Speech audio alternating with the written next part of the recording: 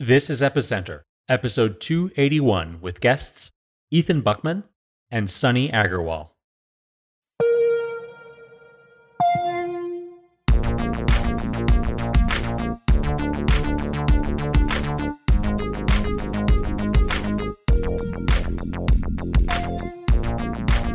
This episode of Epicenter is brought to you by Microsoft Azure.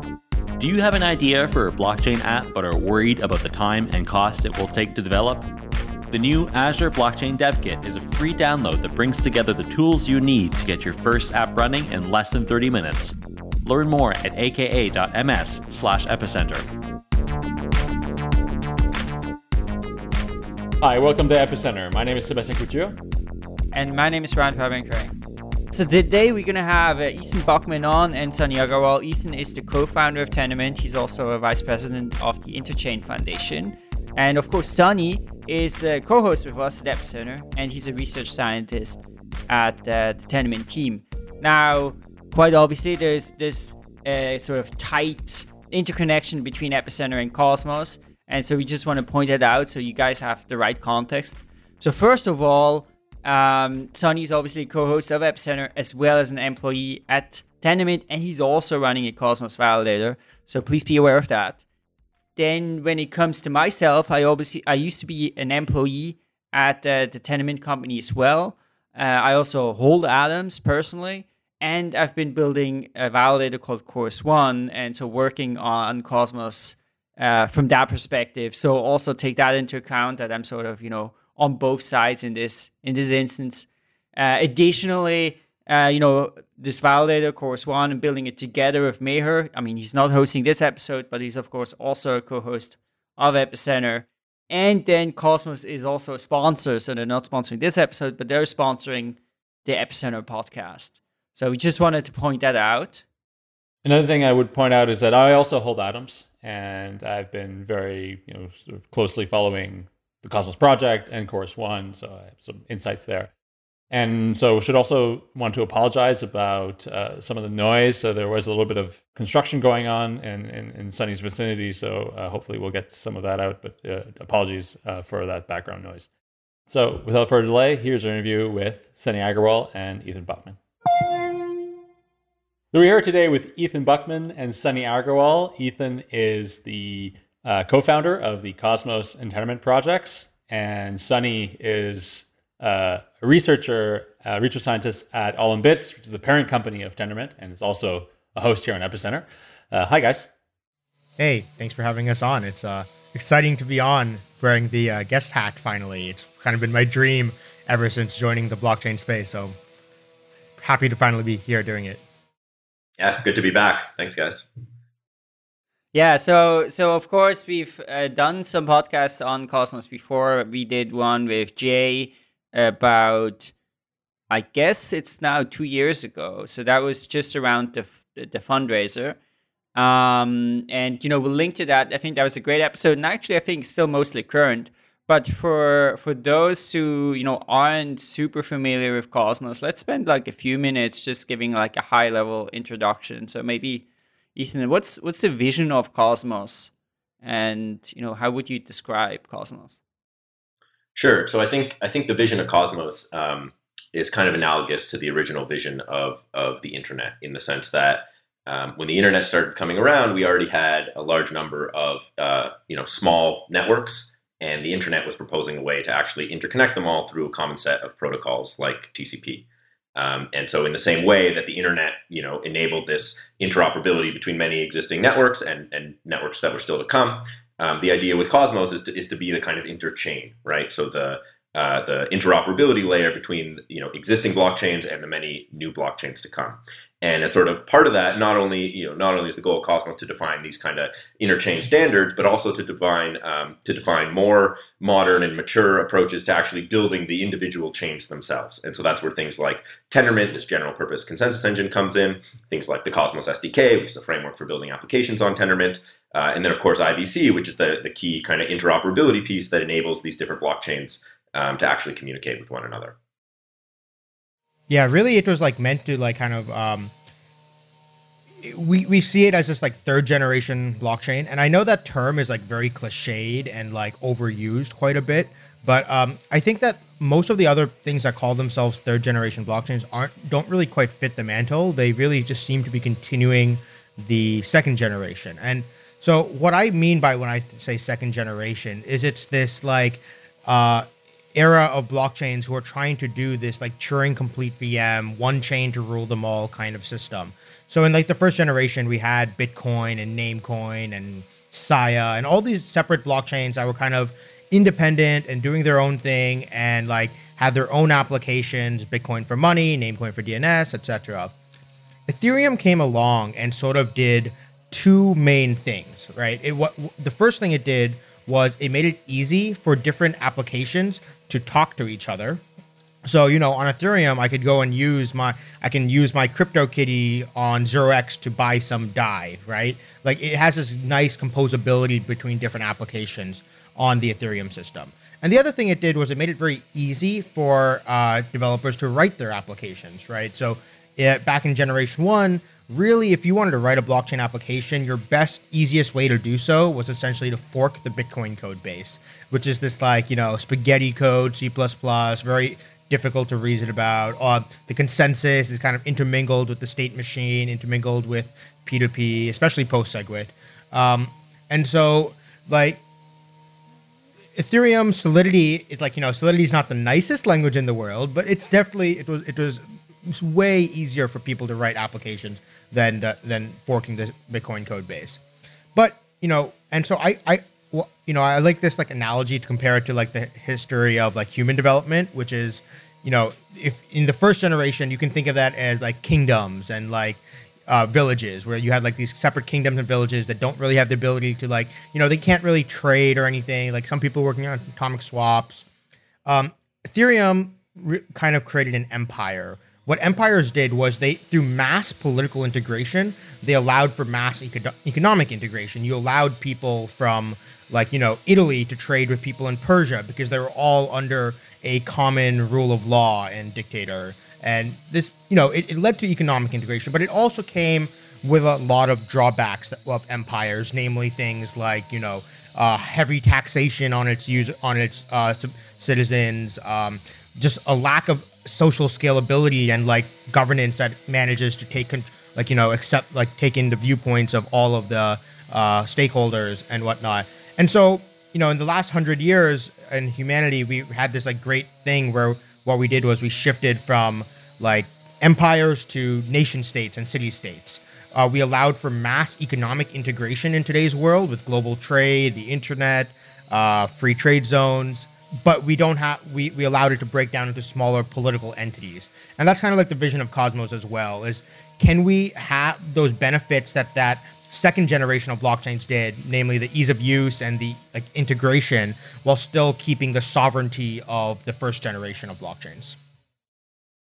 So to what extent do you guys feel that the Cosmos, I mean, originally the Cosmos white paper was published in 2016, right? Like somewhere in the summer, fall 2016. So it's been quite a while. Has the Cosmos vision evolved and changed in that time, or do you guys feel it's largely stayed the same? Bucky can probably answer this a little bit better because, you know, he was there around back when it was started. But, you know, I've been involved with the project for only about a year and a half now, or approaching 2 years now. But I would say definitely over time, I think the vision of Cosmos has always sort of been the same, but sort of our messaging and stuff, and kind of it's adapted, looking at some of the changes in the blockchain space, especially, you know, Cosmos or the Tendermint project kind of started almost simultaneously with Ethereum. And so a lot of the thinking that we've done has kind of shifted as we saw the Ethereum ecosystem develop and see what kind of use cases people were interested in. Maybe Bucky can answer a bit more.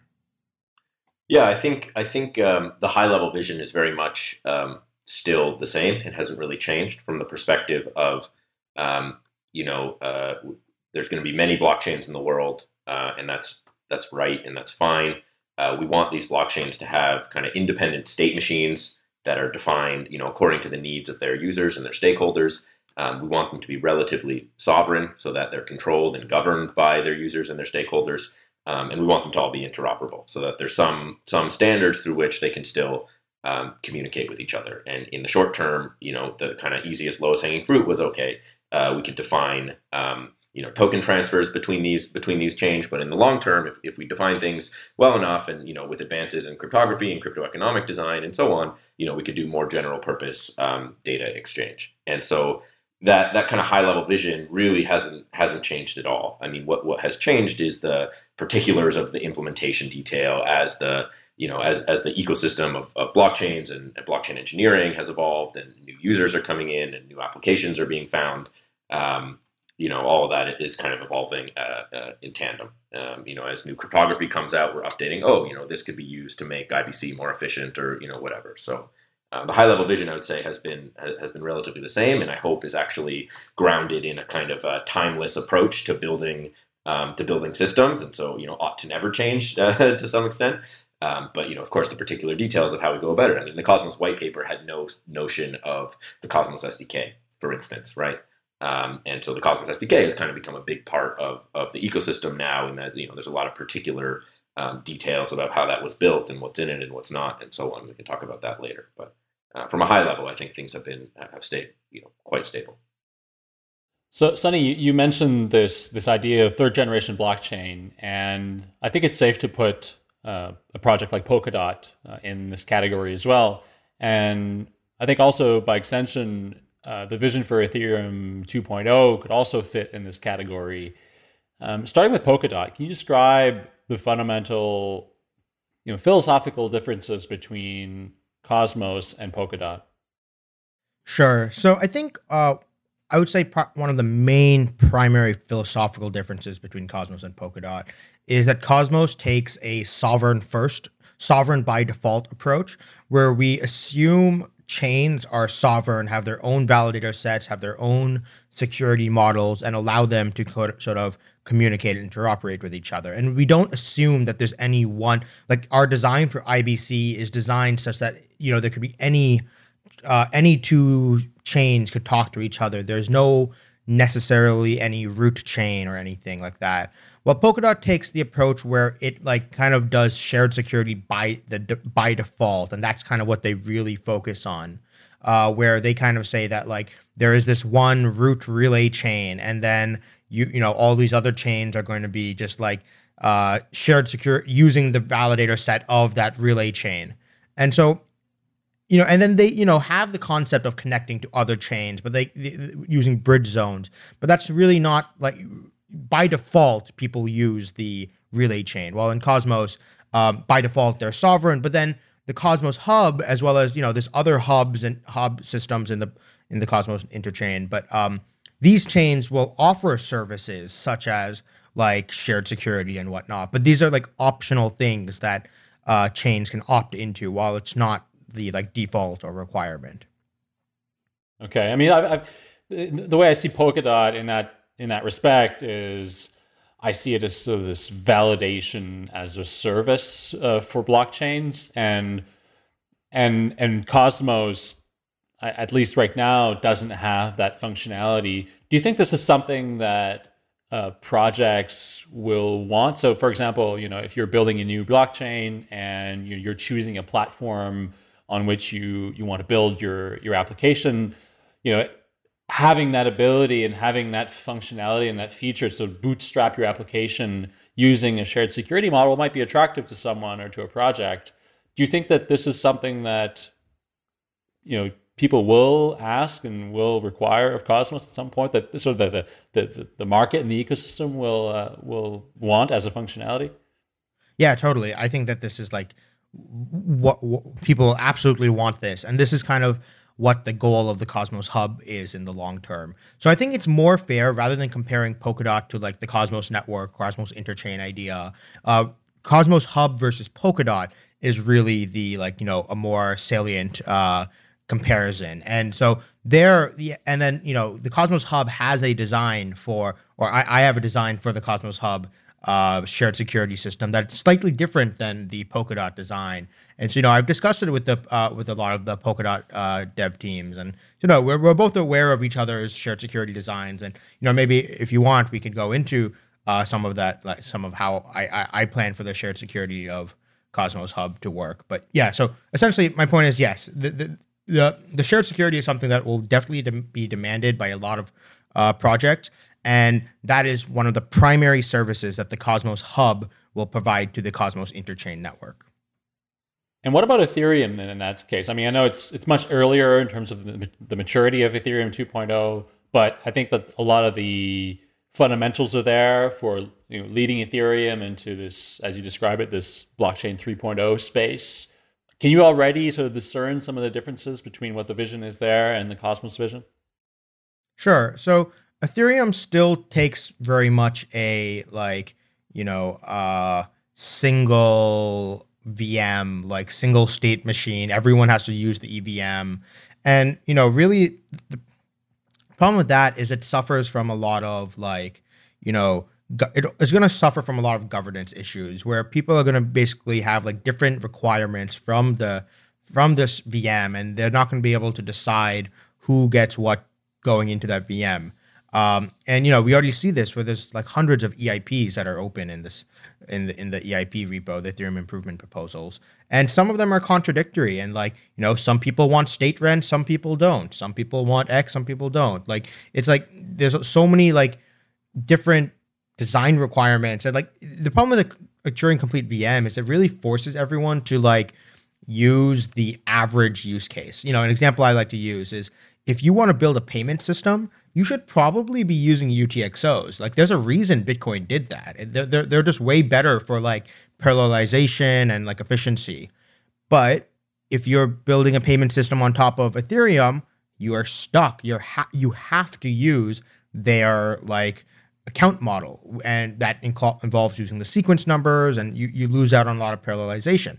And so you don't get that, just like in the world of nation states where splitting it off, it allowed nations to specialize. We also want to allow blockchains to specialize in use cases. This episode of Epicenter is brought to you by Microsoft and the Azure Blockchain Workbench. Getting your blockchain from the whiteboard to production can be a big undertaking. And something as simple as connecting your blockchain to IoT devices or existing ERP systems is a project in itself. Well, the folks at Microsoft have you covered. You already know about the Azure Blockchain Workbench and how easy it makes bootstrapping your blockchain network pre-configured with all the cloud services you need for your enterprise app. Their new development kit is the IFTTT for blockchains. Suppose you want to collect data from someone in a remote location via SMS and have that data packaged in a transaction for your Hyperledger Fabric blockchain. The development kit allows you to build this integration in just a few steps in a simple drag and drop interface. Here's another great example. Perhaps you're an institution working with Ethereum and rely on CSV files sent by email. One click in the dev kit and you can parse these files and have the data embedded in transactions. Whatever you're working with, the dev kit can read, transform, and act on the data. To learn more and to build your first application in less than 30 minutes, visit aka.ms/epicenter. And be sure to follow them on Twitter at MSFT Blockchain. We'd like to thank Microsoft and Azure for their support of Epicenter. So the Cosmos project has been in development in some way or another for a long time, right? Tendermint, I think, was originally started in 2014. Now, just a few weeks ago, we finally had the launch of the Cosmos Hub. So congratulations. Of course, it did take a little bit longer than announced. Talk a little bit through, kind of the process of getting to launch. Why did it end up taking so much longer? And how do you guys feel that launch went? Launch seems to have gone really well. So I don't know if you've watched the video or if you were there at the live stream. That was pretty cool. I mean, there was a moment, I think it was block 17. Jack was hosting the live stream and we halted at block 17 and his face, just all the color drained out of his face. It's quite a moment. I think at Halloween, someone dressed up as block 17 just to troll Jack. But it seems the launch went quite well. We had this decentralized start, which was pretty cool. Quite a decentralized start actually. And then, arguable kind of how you look at what's happened since then. But I think, we're quite excited about the fact that it's live and it's working and, there's lots of interesting activity happening and lots of upgrades to come. I think with respect to, how we got to launch and why it took so long and so on. I mean, on the one hand, software developers are notorious for poor estimates. So, there's Hofstadter's law, which is like, it'll take longer than you expect, even after you take into account Hofstadter's law. So you get this kind of recursion, which is great. We definitely fell subject to that. I think we didn't quite appreciate maybe the complexity of what we were building initially. And a lot of that really only came to the surface as we tried to start building it. And there were a few iterations of things where, we just threw something away completely and started again. And so, for instance, that's kind of, the story of the Cosmos SDK. The Cosmos SDK wasn't part of the white paper. It wasn't really part of, front and center of anything. But we realized kind of as we were going that, we really do need a mature kind of professional framework for people to build blockchain applications in that is extensible and can cover a wide number of use cases and doesn't lock into any particular, serialization algorithm or Merkle tree structure or any of the things like this. And, prior to that, we kind of had, we had some kind of a framework. It was called Basecoin at the time or for a while, and that was working. We had test nets with that running and staking and, IBC even before the fundraiser in 2017.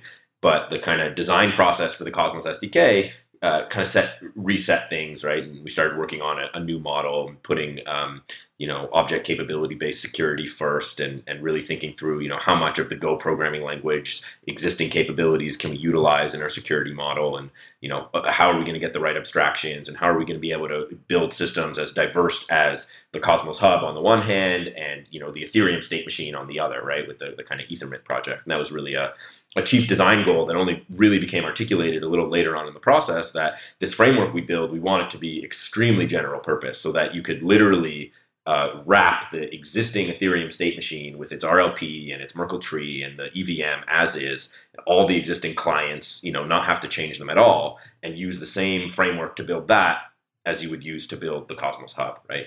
And so that required a lot of design work and a lot of kind of resetting and rebuilding things that we had already built in terms of staking modules and all this now back on top of this new framework. And so that kind of delayed things. And then as we were really drilling into the staking model and the fee distribution and all this stuff, there's a lot of complexity in there, and it's extremely advanced. And I think as far as I know, the most complicated kind of a proof of stake state machine in existence today, especially with regards to the delegation and the unbonding periods and supporting redelegation, which has its own set of subtleties and nuances, and through all of that having fee distribution to potentially many thousands, if not hundreds of thousands or millions of delegators across maybe 100 or a few hundred validators. So getting all that to work, and we scrapped our fee distribution twice. We first had a pretty complex one, and we scrapped that and did a simple one, and then we scrapped that and did a different one.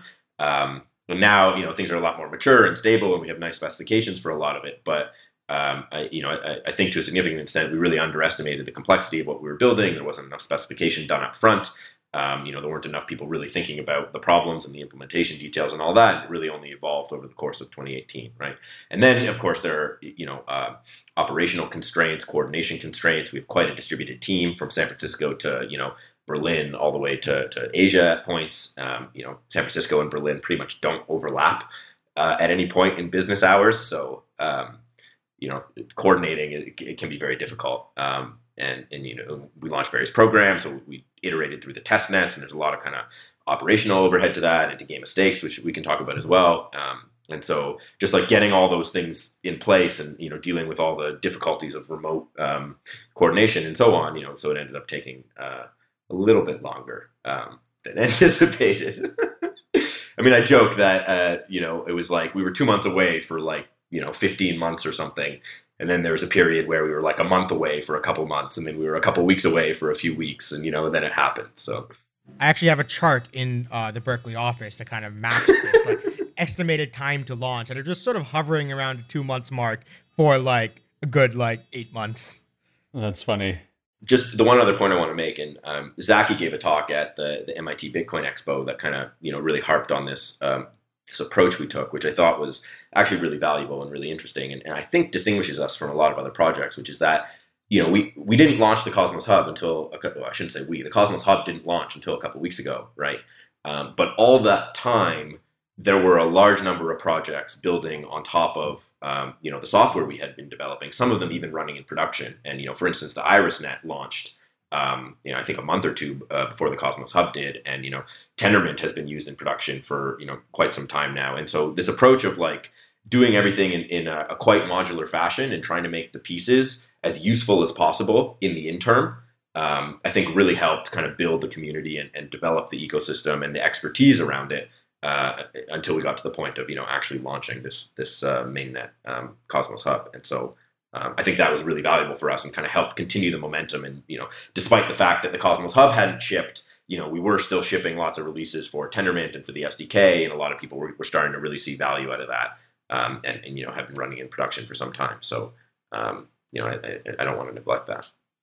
Yeah, of course, and obviously we're all very excited when the launch happened, and so months before launching there was this game of stakes, which was sort of like a glorified test net where things were happening kind of in production, and being sort of like a close observer of Cosmos and a close observer of Chorus One. I sort of got to see what was happening here and thought it was interesting. Like that, this approach was actually quite interesting, and that maybe it should be adopted also by other blockchain networks that would launch in the future. Can you talk about why you did this? What was the goal here, and like what you learned from this experience that allowed you to launch the network then so successfully and like so far flawlessly, I guess. Sure. I mean, so a big part of our understanding of what we were doing is that not only were we building software, but we were also building a community of network operators. And when you're talking about proof of stake systems, the kind of expertise required in a network operator is very, very different from a proof of work system, mining, and the kind of full nodes that are running there. Especially because you have this private key online. And you're also concerned with hiding your IP, so you have a more complicated kind of infrastructural operational setup, and so on. And so early, I think in 2018, we were a little bit a little bit concerned about how mature the actual validator community was going to be, by the time launch, which was 2 months away, for how mature they were going to be.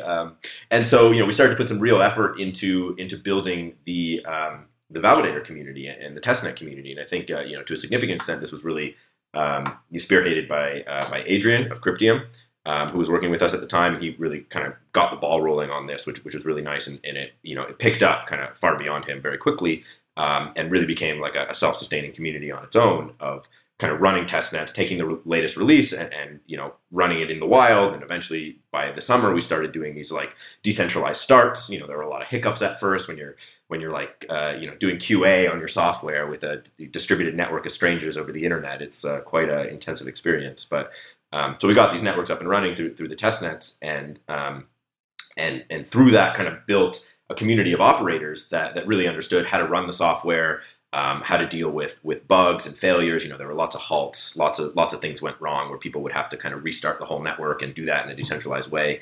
And so the community really got a lot of practice doing that through the series of testnets, which I think was incredibly valuable, both for us and for getting feedback and so on, but also for them in learning how to operate and kind of building this sense of community.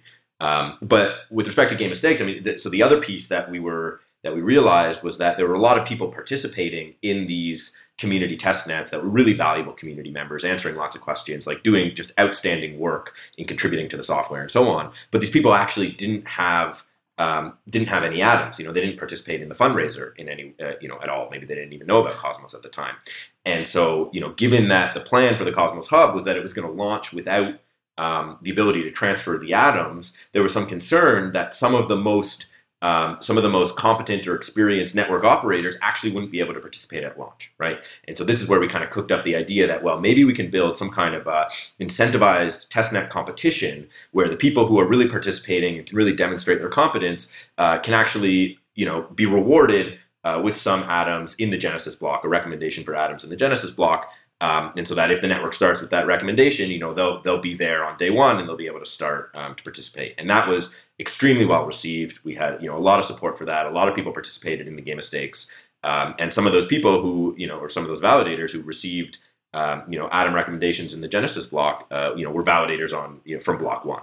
and have been, huge participants in the network since its launch. And so Game Mistakes was really about making sure that, those people who had put so much time and effort and energy into our testnet program and weren't going to be able to participate at launch would actually have some atoms so that they could participate. And that seems to have worked tremendously well. And yeah, I would highly recommend that other proof of stake networks that are launching do something like this, and make sure they're building up this kind of community of network operators, because at the end of the day, running these networks is really probably about half as much as about having competent operators that really understand what they're doing as it is about the software, because the software is going to have bugs, it's going to have issues, things are going to go wrong, and you really need competent network operators that can coordinate to address these kinds of issues. And so yeah. I mean, just briefly weighing in here, because now of course one had, so we participated of course in this Game Mistakes, and we had like an incredibly also stressful and intense like Christmas because of that. Because I think we had participated in these test nets for quite a while before, but then it would be like, okay, something happens, it goes down, it wasn't really so consequential, but then all of a sudden it was like, okay, no, this is like a major issue. So then having, building up systems to have, automated phone calls and like on-call schedule and all of that stuff. And initially it started just before Christmas, and then it halted a bunch of times and then restarted. And then, so we had basically over the holidays, a lot of, like many others, I think, like fixing these things and improving it. And then I think what we saw, right, in the launch is that everything went super smooth. And I think that was, without Game Mistakes, that would not have gone this way. I'm sure lots of validators would have had lots of downtime, and in Game Mistakes we saw lots of downtime with various validators, but then since it launched, that hasn't happened like that. Yeah, totally. And the other thing that it also did, like you mentioned, was a lot of the halts in the during Game Mistakes were due to like bugs in the software. And so the other thing Game Mistakes really did was it allowed us to have a good process of like testing all sorts of behavior on the state machine, and all the validators were trying like different functions and like doing like fun little stuff on the game, and that forced us to like test software and things that like in ways that we weren't testing it internally ourselves, and so that helped us catch a lot of bugs. And it seems that thanks to that we have, like we said, we haven't had any bugs, knock on wood, like yet on mainnet. The other thing that Game Mistakes also tried to do, which I'll actually argue that I don't think it did very well, was we also had this idea that somehow it was going to test the economics of proof of stake. And so the idea was like, oh, can we like fast track the testing of proof of stake by like increasing the rewards, like, so the inflation was like, I don't know, something absurd, like 20,000% or something over the course of 2 months, and we thought, oh, that would somehow simulate running proof of stake for years. And I don't know, like I said, like Bucky said, like one of the main things was to get validators to set up their security system properly.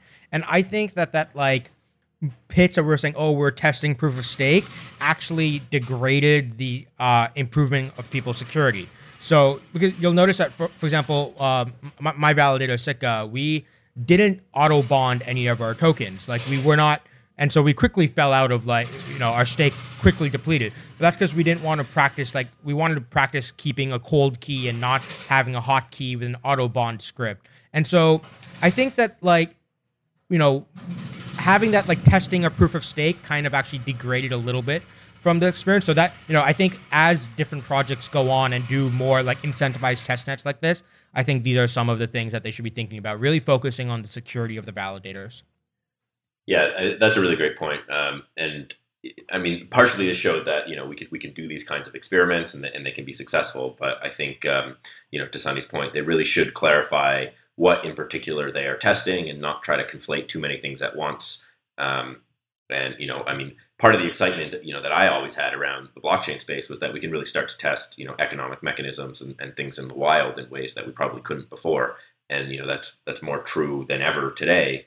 With Game Mistakes, we kind of got a few things, confounded in that. On the one hand, we're trying to really improve operator security, but on the other, we were talking about testing the economics, and those two things are a little bit juxtaposed with each other. Or they're a little bit in tension. Like Sunny was saying, auto bonding isn't something you should be doing if you're building this kind of hyper secure offline key system, whereas it is if you're just in it for the rewards, right? So, but I think we're also seeing that play out on mainnet. I mean, if you look at significant amount of the transaction activity is some of the validators just like constantly withdrawing their rewards and rebonding, and maybe that's a problem with the architecture of the system, that the rewards aren't automatically bonded, and that's stuff that could be addressed in the future. But I think this point about picking what you're testing and what you're experimenting with is important. Yeah.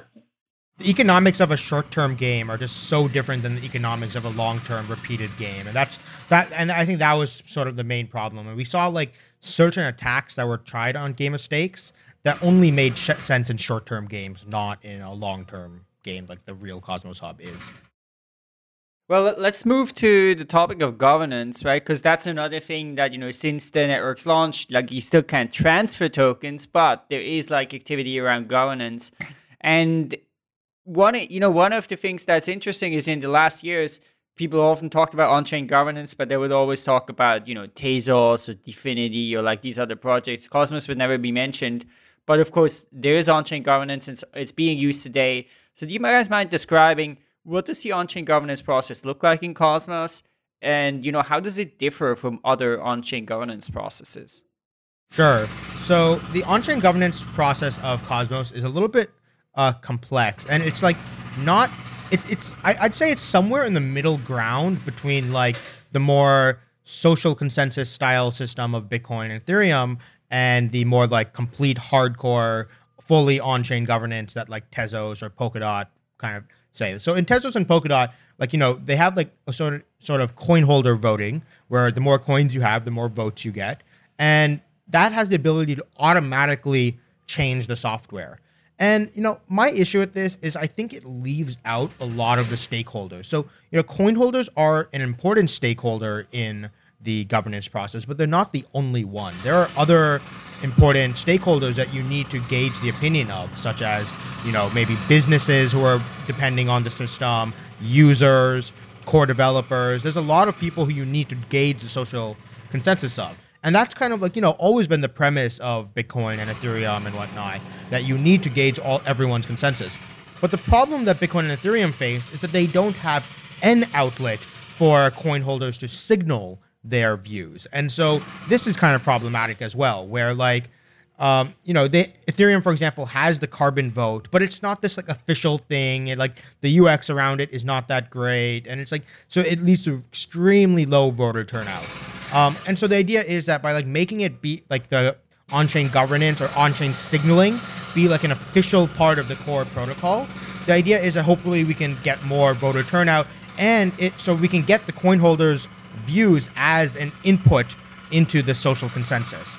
And so if you look at the governance system of Cosmos, there's 3 types of proposals. There's text proposal, parameter change proposal, and software upgrade proposal.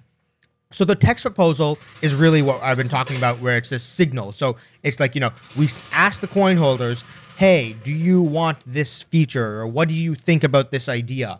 And the coin holders can do their signaling. Then there's a second round, which is sort of like the software upgrade proposals. This is where the question we're asking to coin holders is not actually... This is really less of a governance, and it's more of just a coordination system of when to upgrade. And so what we're asking people is not, do you want this change? It's, do you think social consensus has agreed to this change? So for example, if you look at SegWit activation in Bitcoin, right? That whole 80% threshold that they had, I don't think 80% of miners wanted SegWit. The question really was, do you think that SegWit was accepted by social consensus? And 80% of the miners voted yes on that question. And so that's really what the software upgrade proposal is. We're telling the voters here that you're not supposed to be saying what you want. You're supposed to be just providing an oracle to social consensus and saying, has social consensus agreed to run this? And if so, let's coordinate on a block height and a code hash to upgrade to. And then finally, there's that middle type of proposal, which is the parameter change, which there's some things like, high-level code changes and stuff. We want to go through this very slow and drawn-out process, be somewhat conservative like Bitcoin. But, even on Ethereum, there are certain things that like the miners can just straight up change themselves. For example, the gas limit or block size in Ethereum. And so that's why we have these parameter change proposals where it's like some things that maybe just for the situation of simplicity and efficiency, we'll say, okay, we'll let the coin holders just automatically upgrade that themselves. But the things that are going to be in that camp are probably going to be somewhat limited. So really, the text proposals and the software proposal, this 2-round system, is really going to be the crux of the Cosmos Hub's relatively conservative governance system. So we've had 2 governance proposals so far, right? One was about changing some parameter about how inflation and the block reward is calculated, and the other one is around enabling transfers. What are the insights or maybe lessons that you guys see so far in terms of how the governance system is functioning? Is it kind of living up to expectations? Do you guys feel like some things have come up that surprised you? Yeah, so the second proposal that was made on the Cosmos Hub, the first one was about this thing that it was relatively uncontentious and it seems to be passing quite well. The second one was about, the famous activating of transfers. So, as Bucky mentioned, we launched the Cosmos Hub without the ability to transfer tokens. And we kind of said it'll be up to the community to decide when they think that activating transfers is ready. But the way that second governance proposal was kind of framed, it was framed in a suboptimal way where it basically said, do you want to activate transfers? And if so, we'll all run the code that is signed by AIB, All in Bits, or Tendermint, the company. And basically, essentially, Tendermint, the company, essentially they said it was based off of the signatures of 3 Keybase accounts, which I think included Bucky, Jay, and Jack, who is the project manager for the SDK. If it has the signature of these 3 people, then we'll go ahead and run that code. But that actually, for a little bit, a lot of people voted yes. And then some people started to think about it a bit more, and they're like, wait a second, that means that Tendermint, the company, could do anything they want, and we could change the state machine to do anything we want, send all money to us. And obviously I work for Tendermint, the company, and I don't think we're malicious, but I think it set good precedent that the community was wary and skeptical of us. And so now in the past few days, that the vote on that proposal has quickly shifted to no, and that proposal will probably be rejected. And there are people in the process of writing a new proposal for enabling transfers that follows this more 2-round commit system that we just talked about. So one of the interesting things in the Cosmos voting system is that, if let's say I'm a delegator and I'm delegating to, validator A, then if I don't vote myself on a proposal, I basically vote in the same way that validator A votes, but I have the ability to say, oh, I'm going to vote myself and then differ from the way my validator votes. How do you guys think about that in terms of the sort of power balance between validators and delegators? I mean, in many voting systems, on-chain governance voting systems, we've seen very low participation from token holders.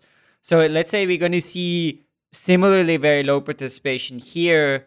Do you see a risk that validators will have too much power in this? Yeah, I think potentially. I think, first of all, this is all a massive experiment, so we don't really know how any of these things are going to shake out.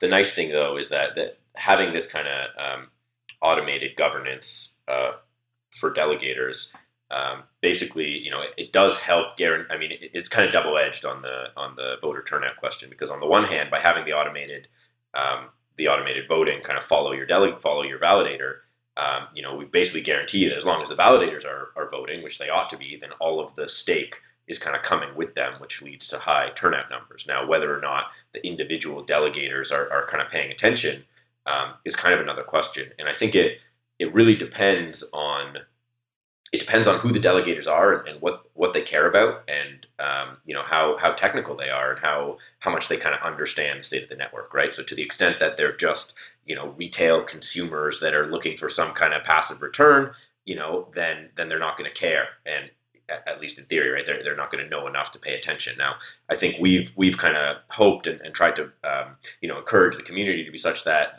such retail investors aren't really the primary holders of atoms. The other parts of the Cosmos network will be for them. The hope is that really the people that hold atoms are people that are quite interested and involved in the maturation of this technology and the network, and that are building businesses around it and on it and so on, and so want to see that even if they're not a validator themselves, that the network is evolving in a direction that makes sense for them as kind of active stakeholders, right? But the extent to which they'll be active really depends on the extent to which there is opportunities for them to be active outside of just being a validator, right? So building businesses and putting up zones and all this kind of other stuff on top of Cosmos. But so I think there is some risk.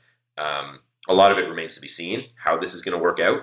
Again, it's a big experiment. I mean, there have been discussions about potentially changing that governance. So so that maybe when you delegate, you also have to pick which validator's votes you'll follow, rather than automatically following the validator you delegated to. So that could kind of make things a little bit more flexible, and which could potentially separate the decision between who you want your stake to be tied to and who you want your vote to be tied to, which could be very different. But I think from a certain other analysis or perspective, it might make sense for those things to be the same. It doesn't even necessarily have to be to another validator. It could be just to another user account as well. Could be to another user, right. So kind of make it more of a liquid democracy kind of approach. So there's a lot of opportunity and flexibility there. I think what we've started with is just kind of, again, from the perspective of actually shipping the thing and having it not be too complicated from the get-go. The idea was, well, let's ship the kind of simplest thing that makes sense and that kind of works, and let it evolve from there according to, the stakeholders and the users of the network. So it'll be very interesting to see how the governance really evolves from here.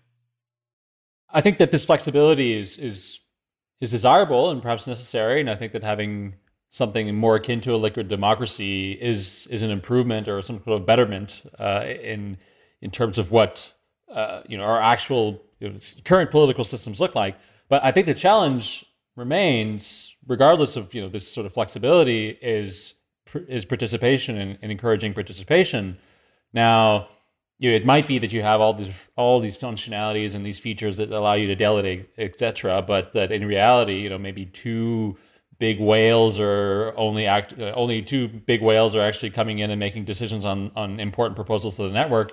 And if at some point, there are billions of dollars in value in user applications and investment funds and insurance companies and banks and what have you building on Tendermint, then, that could potentially pose a risk to a lot of users. One idea that we were discussing before the show, Brian and I, and one idea could be to potentially that delegators would need to actively delegate their vote with validators, but that those validators' votes in a pool would only count if a sufficient threshold had been reached. So effectively, validators would sort of have to campaign on behalf of their delegators in order for votes to go through, and so therefore you might have a situation where people would be incentivized to vote, etc. How do you think that we can actively sort of make blockchains a sort of more democratic system where there is actually participation, and we don't fall into the same sort of system that we have now, where most elections, I think, never surpass 50%, and in recent elections we've seen even less than that. This is a really hard question, and I don't know that any of us are going to be able to give real competent answers. I think to some extent we're exploring extremely uncertain and unknown territory. What I would say is that it really depends on the stakeholders and the community engagement, and how much people care about the system and want to participate. And to some extent, it will also depend on the incentives. But building the incentives around governance in a way that doesn't just promote vote buying and all this stuff is quite difficult. And so I think and part of the vision of Cosmos was really this sovereignty and this proliferation of blockchains, and that any group of stakeholders that wanted to put up a chain would have the tools to do so, and to do so in a way that was at some level interoperable with everything else, right? So whether they're talking to the Cosmos Hub or not, it kind of doesn't matter. And so from this larger meta perspective of giving people the tools to run blockchains and to engage with them and govern them, I think that will hold a lot of promise in this question about how do we build actually engaged communities and stakeholders that participate.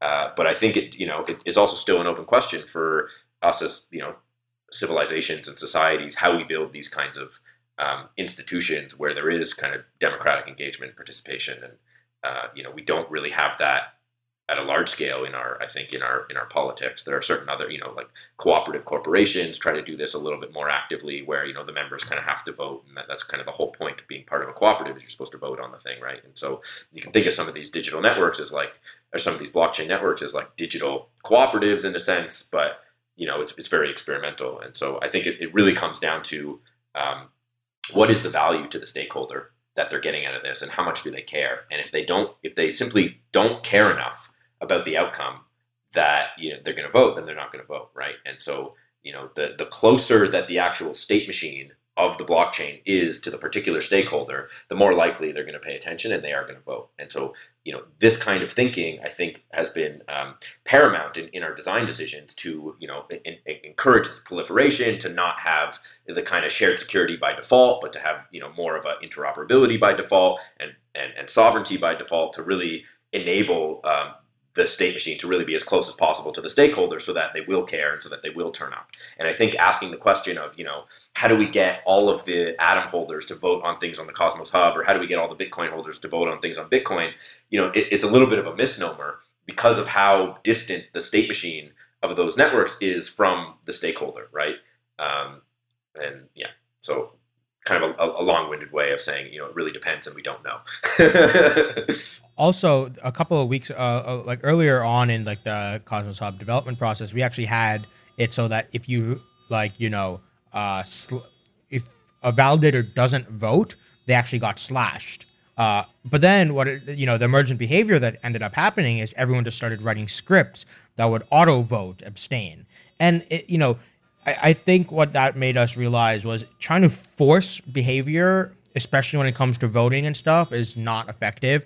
And really what we need to do is inspire and encourage people to vote. And I think that is like, this whole community blockchains idea is kind of will hopefully do that, where the reason maybe people don't want to vote on a lot of the Ethereum stuff is that it's like, it's just such a big system that you don't care about everything that's going on, right? But if it's like a more specialized application or part of your community chain or something, maybe that will lead to more engagement.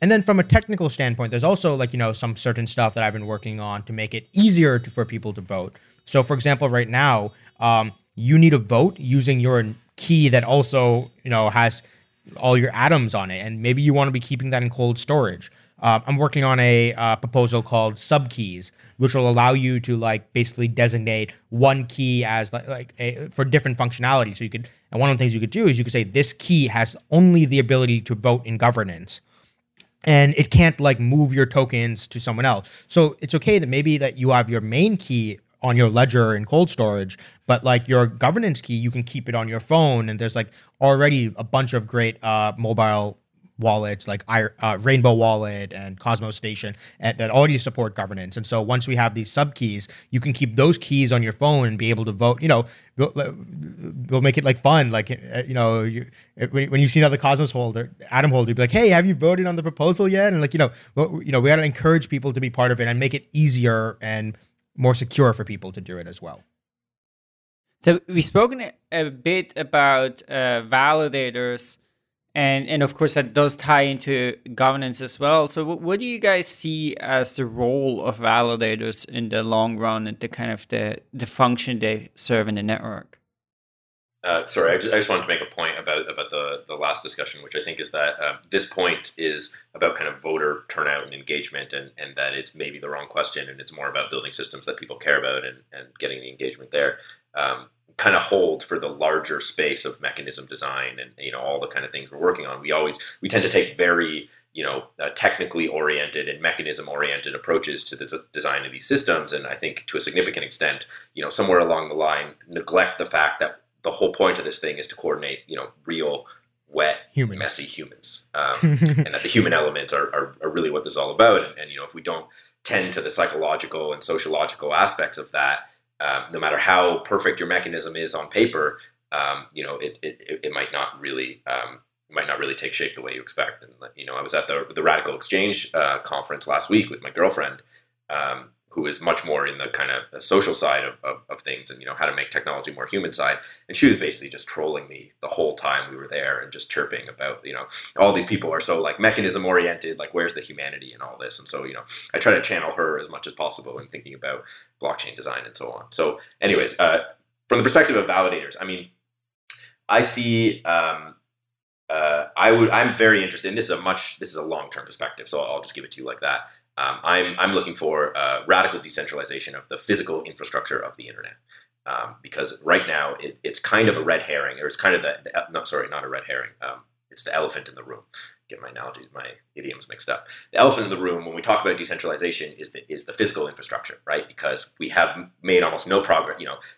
We're doing really great things on decentralizing file sharing and consensus, and all these great software and overlay stuff. But when it comes to the physical infrastructure, we've hardly even begun. I mean, there's a few meshnet projects and so on. But so what I really see in the long term, the validators as being the seeds for real decentralization of the internet infrastructure. And I think proof of stake validators might be the first application where people are going back to data centers, right? Like everything moved to the cloud, and it's like finally we've created an application that is encouraging people to actually leave the cloud and actually set up real physical infrastructure close to them, in a data center. It was actually, I found this quite touching the other day. I was talking to Zaki.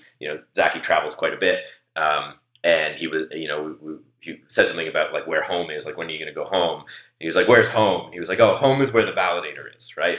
And I thought that was that was kind of really really interesting take on the meaning and importance of validators in the long term as like seeds of the physical infrastructure, the physical internet infrastructure for these new kinds of digitally cooperative communities. And so, maybe that's not a satisfying answer about what the role of the validator is in the short term, but at least, that's what I'm kind of hoping for in the long term, that they really start to seed physical infrastructure in local communities, and that, this vision for, sovereign independent blockchains that are all kind of interoperating kind of takes to a significant extent, like a geographical orientation, so that, certain zones actually are based locally, geographically, and traditionally that's how sharding is done on the traditional internet, right? With the huge volumes of Google or whatever get cached in local data centers to serve those populations more efficiently than having to always go to California to get the data. And so I'm hoping that we can reset the internet infrastructure on top of that kind of thing with validators. Now, in the short term, what's the role of the validator? It's very different. It's obviously primarily to operate the network and to host it and to start to offer services around it and to attract delegators and upgrade it and make it actually useful for a larger number of stakeholders. But I think to ask about the role of the just the validators on the Cosmos Hub, kind of misses the point of the larger vision of the Cosmos network and the Cosmos interchain of the validators are really part and parcel. They're like the stakeholders of the independent communities that we expect to run the many millions of blockchains. And so, part of that is going to be educational. How are these communities actually going to have the technical expertise to actually do this in a way that just doesn't just offload everything to some other, tech provider? And I think those are, interesting questions and challenges for us to address over the coming, years, decades.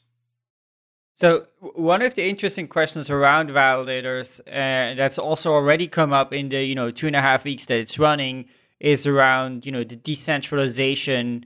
And of course we do have, let's say for example, Polychain, right, has like a huge, so there are some of these funds with like massive positions. There's an expectation that like exchange is going to come in, and in some other systems they've also like in EOS, for example, I think they've accumulated massive power. Coinbase custody is now, they're going to launch a validator soon. So how do you first of all think about like what's the role of decentralization in the Cosmos Hub? Is there some kind of metric to measure it? And yeah, how do you see this playing out?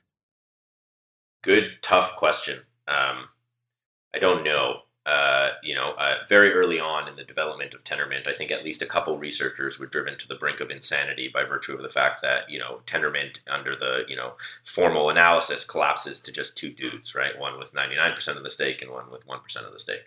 And I have seen minds in the throes of this kind of analysis, and it's I don't encourage you to go there. But yeah, I mean, it's a hard question, and I don't know the answer. I mean, hopefully the community of stakeholders and atom holders will cherish and value decentralization. And if they don't, I suspect that there will be some that do, and ultimately, create forks or alternative global hubs where things are a bit more decentralized. Now, there probably are things that can be done in protocol. I think, these are difficult. There's a lot of discussion around them about what you can do there to really push for it. You're always at risk of, I think, to some extent, maybe it's been underestimated the cost of having like independent validator IDs. And so, you could propose things like a cap on how much could be bonded for a particular validator, and that would force people with large positions to split their validator up into multiple keys. And if they're being public with both, then they're publicly, civil in some sense. And so I don't, so I think things like that could be experimented with. I don't know, I'm certainly not going to necessarily vouch for any one solution or the other. I'm interested in seeing kind of what the will of the stakeholders really is, and the people that have atoms and distributed. And we certainly won't know what it's going to look like until transfers are enabled. And a much larger group of interested parties can kind of get involved in this. But it's definitely a threat, and it's definitely a little risky. But I will say this, which is the difference between a service hosted by a single entity and a service hosted by 4 or 7, 11, whatever it is, even a small number is very significant and very different than what we've ever had before, right? And so even just this moderate amount of decentralization in the short term over some number of entities, especially if they're geographically distributed in different jurisdictions, I think is very significant, and we shouldn't underestimate the value of even that small level of decentralization. Of course, hopefully we'll push for much, much more of it over the long term, but it's already extremely experimental and quite unprecedented. And so, I would take some amount of pride in that initially. One solution that I will vouch for is, for how to help push more decentralization is this one that Dan Robinson and I and Vitalik have been talking about for a while, and a bunch of other people as well, called partial slashing, which is the idea that the larger a validator is that faults, the more they get slashed.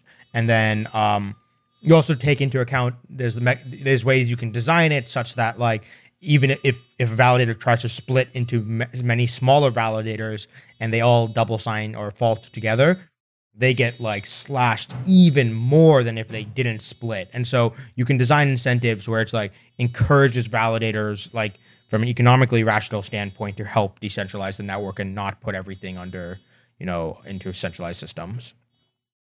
So going further on this topic, this is something that's come up recently, and something that we felt it would be good to address, specifically because we're talking to you, Sunny, is this position of adopting low commissions as a validator. So your validator has adopted this policy of 0% commission, and there's been some amount of uproar on social media and on Reddit. In fact, we posted a Reddit post before this episode asking people to ask questions, and I think 2 or 3 of those were around this topic.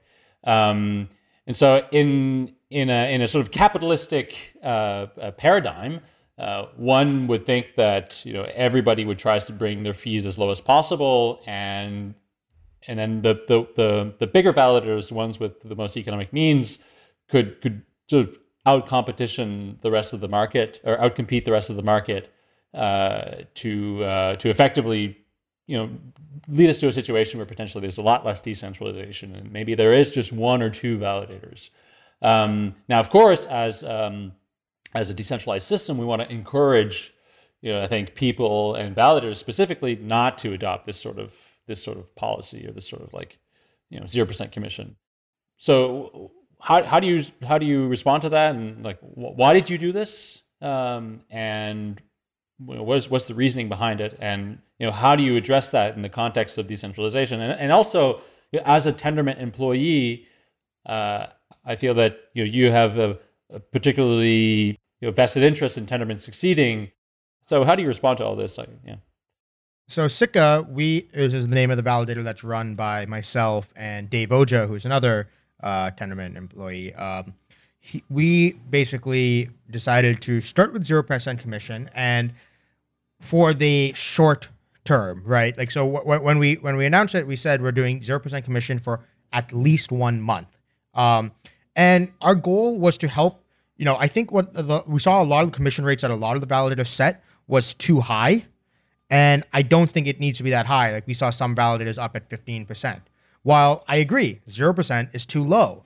And so the idea was we want to, both sides to start moving towards each other so we meet somewhere in the middle. And so I think Sika has been doing this very well, where by using this 0%, we've already forced a number of validators to reduce their commission. Very few validators have reduced it to 0%, which was never our intention. Our intention was just to force people to reduce it downwards and towards something that we see is more reasonable. And I don't know what the number we see as reasonable is yet.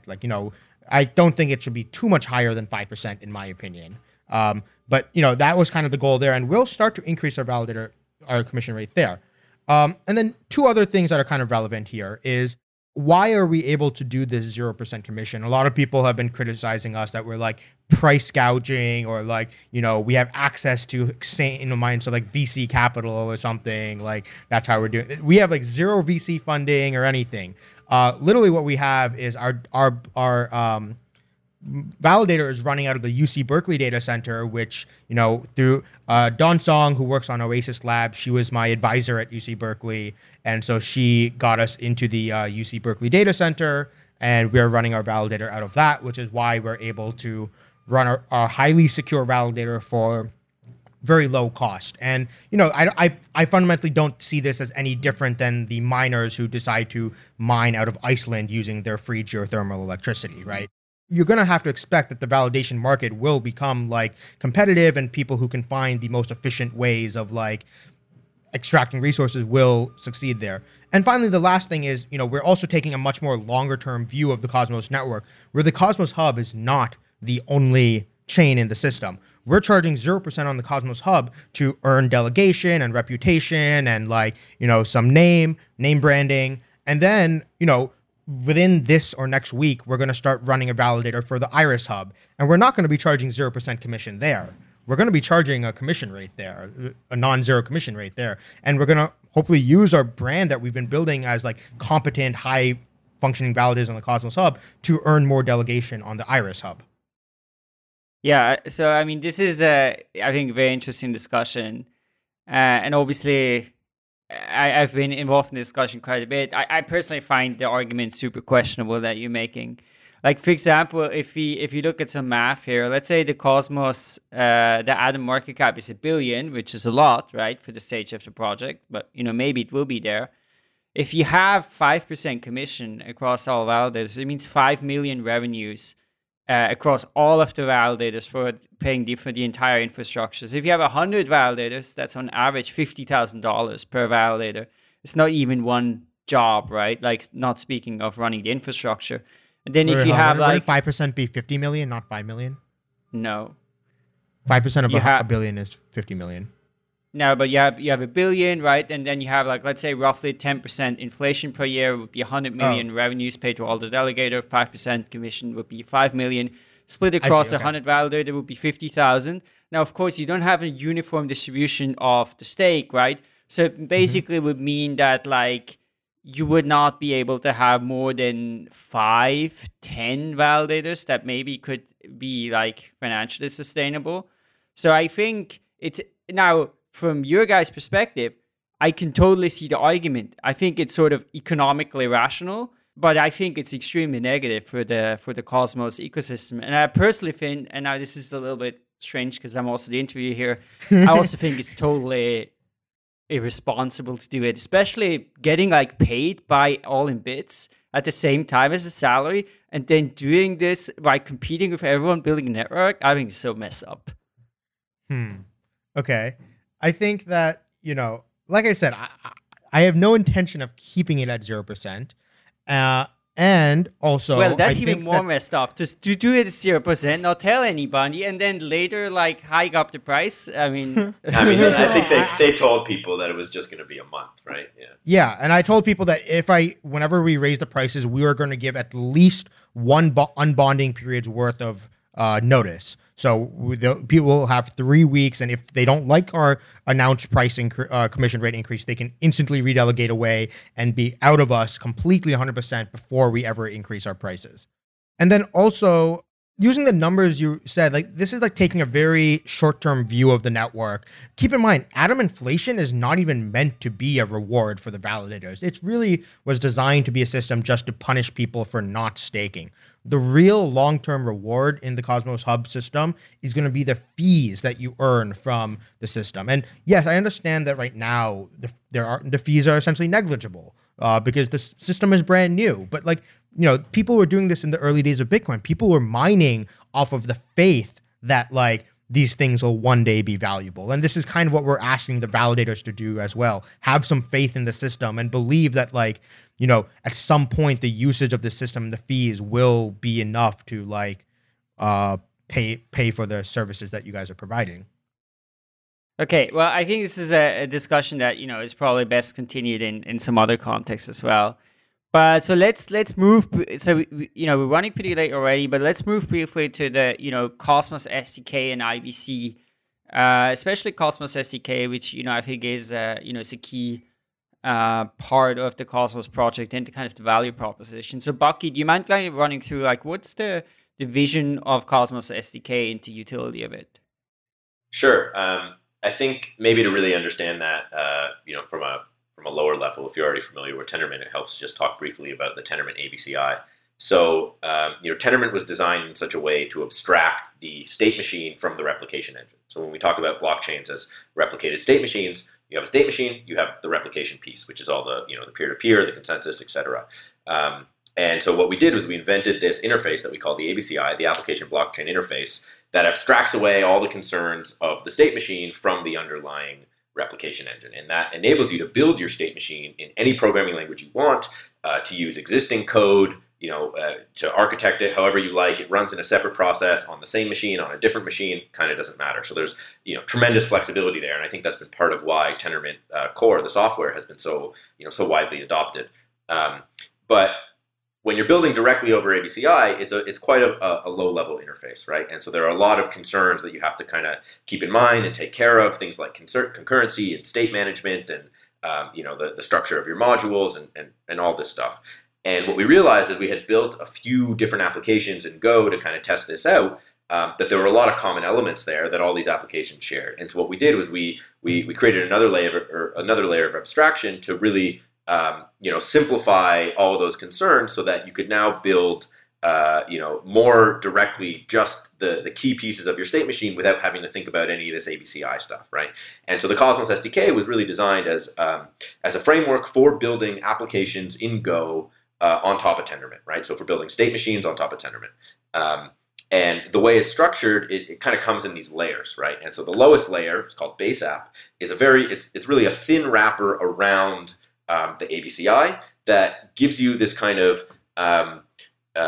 very flexible approach to how you should think about the state that you're storing in your state machine, and how transactions are gonna access that state or manipulate that state. And this is where the key design principles of the Cosmos SDK, of object-based capability security, come in, where the idea is that things are only going to get access to the store if they're given an explicit capability that enables them to access the store. And so kind of the whole model of the Base App is designed like that, but the Base App is still flexible enough that you can, it doesn't force a particular serialization algorithm, it doesn't force a particular Merkle tree, doesn't force any notion of coins or anything like this. It's very, very general purpose, building a state machine on top of the ABCI using this object capabilities based approach to accessing your state, right? And then from there, there's this next layer, which is the actual what a lot of people know as the Cosmos SDK, which are all the kind of pieces of like the coins and the anti-handler and this particular way of structuring transactions and having certain kinds of signatures and nonces and fee collection and all this kind of stuff. Which the Cosmos Hub was ultimately built on, right? And a lot of other things that maybe they won't look the same as the Cosmos Hub, but they'll still use a lot of this same structure for what transactions are like and how they're serialized and so on.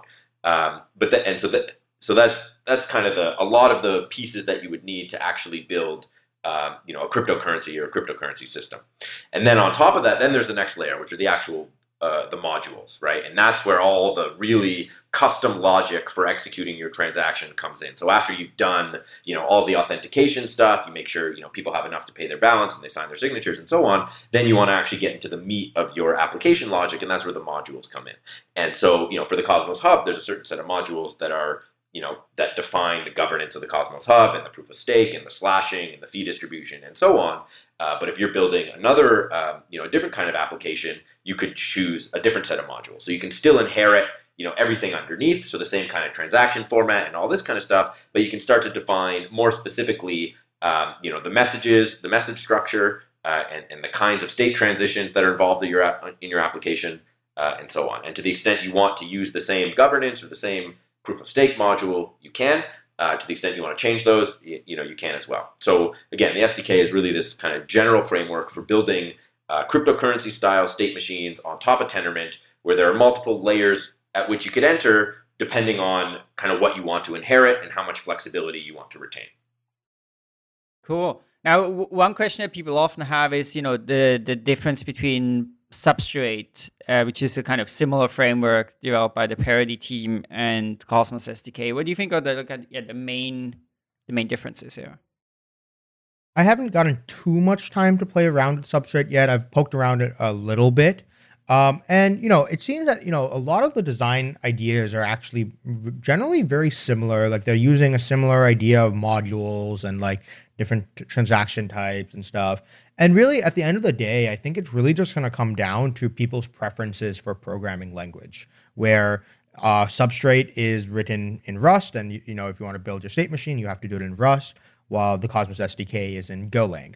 And, we have another framework that was also built by some engineers who used to be at All in Bits and now have spun off into their own company called Nomic, called Lotion.js, which is a JavaScript-based SDK, essentially. And so, essentially, the idea is that we want this, like, diversity in frameworks. In fact, there's actually now the fourth one called Weave, which is Bucky mentioned like a while back ago that we had an old version of SDK v1 and we kind of scrapped it and started writing SDK v2. Well, one of our ex-engineers actually really, really liked SDK v1, and he actually kind of went ahead and kept maintaining it and kind of turned it into its own standalone SDK called Weave now. And so, the idea is that we want all these different frameworks in the Cosmos ecosystem, whether it's the Cosmos SDK, Weave, Lotion, Substrate, and give developers the opportunity to use whichever one they feel most comfortable with. And it's really going to mostly come down, in my opinion, to the programming language. I think that, in my personal opinion, I think Rust is a little bit too esoteric for most developers, while JavaScript is maybe a little bit too loose. And I think Go hits this nice little middle balance between security, especially with our object capability system that we design, along with ease of use and ease of access to developers. I learned Go in 2 days. It's really easy programming language to pick up if you have basic programming experience. And so, the real goal would be is we want to implement IBC in all of these different frameworks. So right now we're working on it in SDK, but we're going to have it implementations in all of these different frameworks. Yeah, so that does bring us to the next topic that maybe you can briefly cover. I know it's in its very beginning, but Bucky, I know there's some work starting around IBC. So what's the current status on IBC, and what does the IBC roadmap look like? So, there had been past specifications of IBC and past kind of prototype implementations that were running on testnets and so on. What's happening now is we're kind of taking a step back from all of that and trying to really split the IBC spec apart into all of its constituent pieces, and really for each piece define, what it is, what are the properties at this layer, what are the requirements to satisfy, these particular needs and so on. And so you can follow all this work in a GitHub repository. It's github.com/cosmos/ICS. That stands for Interchain Standards. So Cosmos/ICS. And you'll see there, a large number of issues. They're each numbered like ICS number 3, number 4, etc. And each of these kind of corresponds to a different component of the IBC layered stack, right?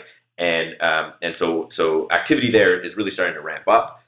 We're also hosting a bi-weekly meeting with a larger group of members from the community who are interested in participating in the IBC discussion. What we'd really like to ensure is that IBC is defined in a very general purpose way and has a specification that really focuses on some of the key data types, but also kind of the properties and the requirements of the protocol, so that it becomes very easy to implement it in many different languages. And we have intention, at least right out the bat, to implement it in 3 different languages, in Go and Rust and in JavaScript, and to have those implementations actually pursued by 3 distinct teams. And so we're working, both the Interchain Foundation, is working on implementation in Rust. All in Bits is working on one in Go. We're trying to work with the Agoric team on one in JavaScript, and also the Nomic team, who has pieces of it already in JavaScript. And so, we're really trying to make sure that we don't say overfit the design of IBC to a particular state machine or to particular needs, and that it really stays generic enough to suit the needs of a large number of stakeholders who are looking to have their state machines interoperate, in this larger Cosmos interchain vision. And so if people want to follow that, again, github.com/cosmos/ICS. If you're interested in the biweekly call, I actually don't know the best way to find it, but it is all, you should be able to find it from the repo and should be able to join publicly. And so that's moving along, and hopefully, we hope to have MVP, at least of the spec, in the next few weeks. Of course, I'm going to start making estimates, so you shouldn't listen to my estimates because they're almost certainly wrong.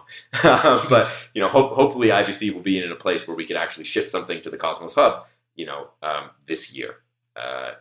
Beyond that, more refined timelines are really hard to give. Obviously, we want it as soon as possible because that's really what's necessary to realize the Cosmos vision. But we want to do it right. We want to make sure the specification is written quite formally and is very clear and is amenable to implementation in multiple languages. So why should someone choose to build their dApp or their application on Cosmos rather than Ethereum? Well, potentially a lot of reasons. So if you want direct interoperability with the rest of the Ethereum ecosystem, then obviously you should build on Ethereum. If you want to subject yourself to immense development pain in using Solidity and debugging your Solidity contracts and so on, you should develop on Ethereum. If you want to subject yourself to the whims of the Ethereum governance and to Ethereum's fee system and mechanism and proof of work mining and all this stuff, then you should develop on Ethereum. If you want kind of independent sovereignty, and if you want to use a mature programming language that you've been building in for a decade and has mature debugging tools and testing and all this stuff, then Cosmos is probably right for you. So you mentioned the Interchain Foundation, and so this is the foundation that led the fundraiser. Can you talk about the role of the foundation moving forward with regards to Cosmos and Tendermint and like all these different projects and organizations gravitating around Cosmos? Yeah, so the foundation was set up in early 2017. It did this fundraiser. It has been the primary source of funds for many of the folks kind of involved in developing, key elements of the Cosmos Hub and pieces of the Cosmos network. I think now that a number of organizations are kind of standing on their own 2 feet in the sense that they've managed to raise venture capital investment, so that includes All in Bits, but it also includes a number of other entities. We're starting to see staking companies, raise VC money and so on. A lot more attention is starting to turn to building up the Interchain Foundation and building up teams there and ramping up the granting program and so on. So right now, really the focus there is on this granting program. So you can find it on the website interchain.io. You can apply for funds. So we're looking to in the short term really deploy capital, deploy funds from our treasury, which has been, I think, reasonably well managed over the last couple of years, to really grow the ecosystem and see in the short term to see kind of the immediate needs be developed. So IBC for sure, certain other application frameworks, bridges, things like a bridge to the Ethereum network, things like Ethermint, which are the Ethereum state machine running on top of Tendermint in a way that's compatible with the Cosmos network. Certain wallets and block explorers and so on. So really kind of growing the set of applications and frameworks and developer tools and all this for building for building out the Cosmos ecosystem. The foundation is also starting to focus on some R&D as well, kind of a little internally. So as I mentioned, the foundation is going to take on the implementing IBC in Rust to kind of complement AIB doing it in Go and others in JavaScript and hopefully others in other languages too. And so, we're looking to hire Rust developers for that. We're also building out the research team there. And so we're starting to focus in really on formal verification of hopefully all of the protocols in the stack, but really I think starting from Tendermint, starting from the lowest layer and kind of working our way up and to help, really ensure the correctness of the software and to enhance our ability to test it and, really build confidence in the software, both for the Cosmos Hub, but also for all the many other blockchains that we'll be building, on Tendermint. And then, hopefully we'll be able to turn our attention to actual protocols in the state machine, in the way staking works and governance and so on, and try to move the bar on formally verifying things there. In the long term for the foundation, I think we'd like to figure out what sustainability really looks like for a nonprofit. I think that's something that hasn't really been addressed in this space. A lot of foundations are sitting on a huge stock of capital and feel like their only job is to appreciate the value of the assets they sit on. I think that's maybe a little bit of kind of a naive view and kind of the thinking that got us into peak oil crisis and stuff like that. It's like, oh, we have all this stock, now we can just spend it. It's like, no, we kind of need to figure out sustainability, and the sooner we do it, probably the better. So we're starting to think about what that looks like, but we don't really know yet. So if we're eager to hear what people think, and we're building out there, and hopefully there'll be a lot more to say from the foundation in the short term. But really, the focus is on funding, building out the community, and having strong, independent members of the larger Cosmos ecosystem that can really take responsibility for operating the network and developing things on it and so on. Yeah, cool. Well, thanks so much, guys, for coming on. It was great, diving into Cosmos. I'm sure this is going to be something to revisit and lots more to discuss, especially as actually interoperability is going to start to happen, right? And we will actually start to have multiple interconnected blockchains and a whole new world of what blockchains look like and blockchain networks look like. I think we're starting to emerge. So thanks so much for coming on. It was a pleasure. Thanks for having us. Thanks for having us. Thank you for joining us on this week's episode. We release new episodes every week. You can find and subscribe to the show on iTunes, Spotify, YouTube, SoundCloud, or wherever you listen to podcasts. And if you have a Google Home or Alexa device, you can tell it to listen to the latest episode of the Epicenter podcast. Go to epicenter.tv/subscribe for a full list of places where you can watch and listen. And while you're there, be sure to sign up for the newsletter so you get new episodes in your inbox as they're released. If you want to interact with us, guests, or other podcast listeners, you can follow us on Twitter. And please leave us a review on iTunes. It helps people find the show, and we're always happy to read them. So thanks so much, and we look forward to being back next week.